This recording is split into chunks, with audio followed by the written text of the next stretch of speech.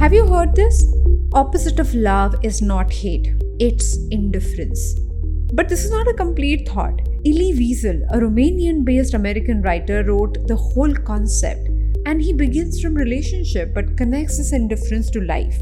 And that is your today's Daily Mental Fitbit. Hi there, I'm your host Aditi Sarana, a high-performance coach and the founder of India's first mental gym called APT. I welcome you to Daily Mental Fitbit, a podcast where you learn simple, practical, effective tools and hacks to be mentally and emotionally fit. He says opposite of love is not hate, it's indifference. Opposite of art or beauty is not ugliness, it's indifference. And the opposite of life is not death, it's indifference. Which means when we are curious, willing to love, willing to live, willing to fall, willing to grow, willing to be engaged, we are alive. But if we are not willing to do any of this and just want to go about things without taking any interest, then it's worse than death. You don't have to wait for physical death to happen, physical breakup to happen, for that person to leave you. You can just simply kill that relationship by being indifferent. And to be very honest, when I go to restaurants, when I see people, couples eating together, most of them look very uninterested, indifferent to other people. They're there because they have to be there. They're together because they're family. But they are not interested in one another. When you look at new couples who are falling in love, who are exploring this new space of a relationship, they're curious, they're excited, they're willing to know what the other person is like. They are involved. And in a way, they are in love.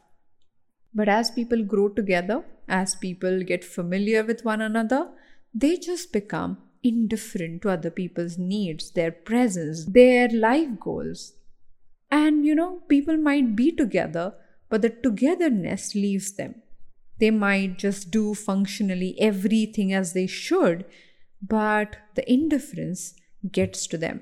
So if you are indifferent in any relationship, sit down and ask yourself these hard questions. Either you end that relationship because you are not necessarily completely involved in it, or do something genuinely to renew that spark again. And that might mean simply going and taking newer experiences, exploring what the other person likes, or doing very small things on a daily basis that may inspire one another. I remember talking to Radhika Bapat, a psychologist friend of mine from Pune, and she said something very simple and beautiful. She said, in my many years of marriage, one thing that my husband does all the time is he leaves little sticky notes around the house, which I find when I'm not even looking for them. And those little sticky notes keep me curious, not only throughout the day, but also about what my husband has to say.